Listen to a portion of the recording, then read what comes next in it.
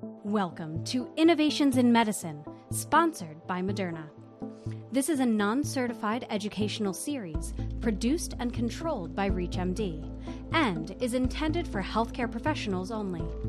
On this program, we'll hear from Dr. Piotr Kowalski, an HRB-funded emerging investigator for health and a senior lecturer in advanced therapies at the School of Pharmacy at University College Cork in Ireland.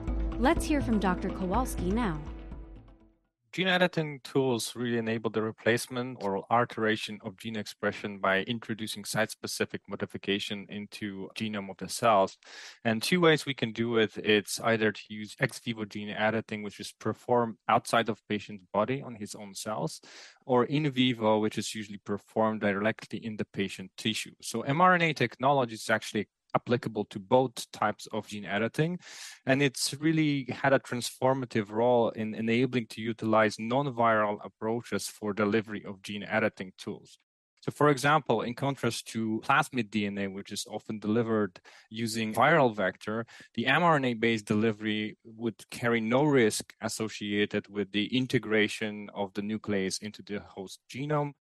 Currently, older generation of gene editing tools, such as protein-guided nucleases, including, for example, zinc finger nucleases or TALEN, so transcription activator-like effector nucleases, are being phased out by RNA-guided nucleases, such as CRISPR-Cas, which are simpler to design and use therapeutically. So the breakthrough or potential of this CRISPR technology has actually been recognized with a Nobel Prize in 2020, in the Nobel Prize in Chemistry.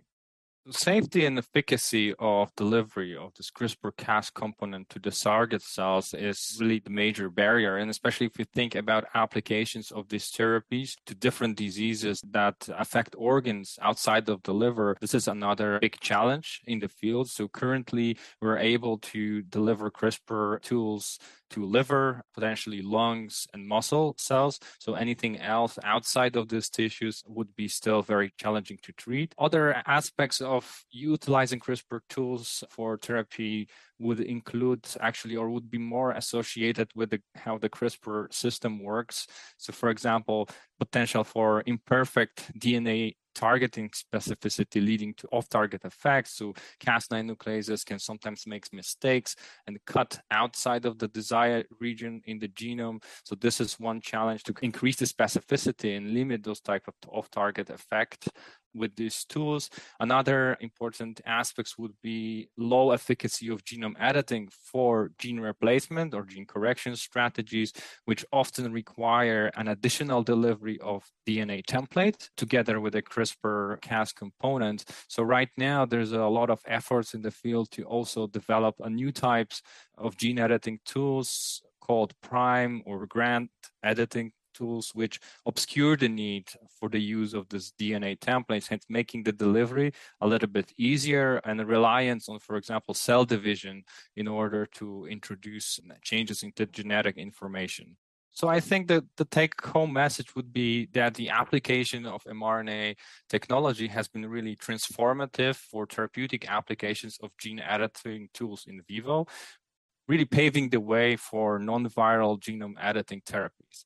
So initial clinical data looks also very encouraging in terms of safety and as well the efficacy, which really reassuring and holds the promise for gene editing drugs making their way into the market in the near future. You've been listening to Innovations in Medicine on ReachMD, sponsored by Moderna. This is a non-certified educational series produced and controlled by ReachMD and is intended for healthcare professionals only. To access this episode and others from this series, visit reachmd.com/innovationsinmedicine, where you can be part of the knowledge. Thanks for listening.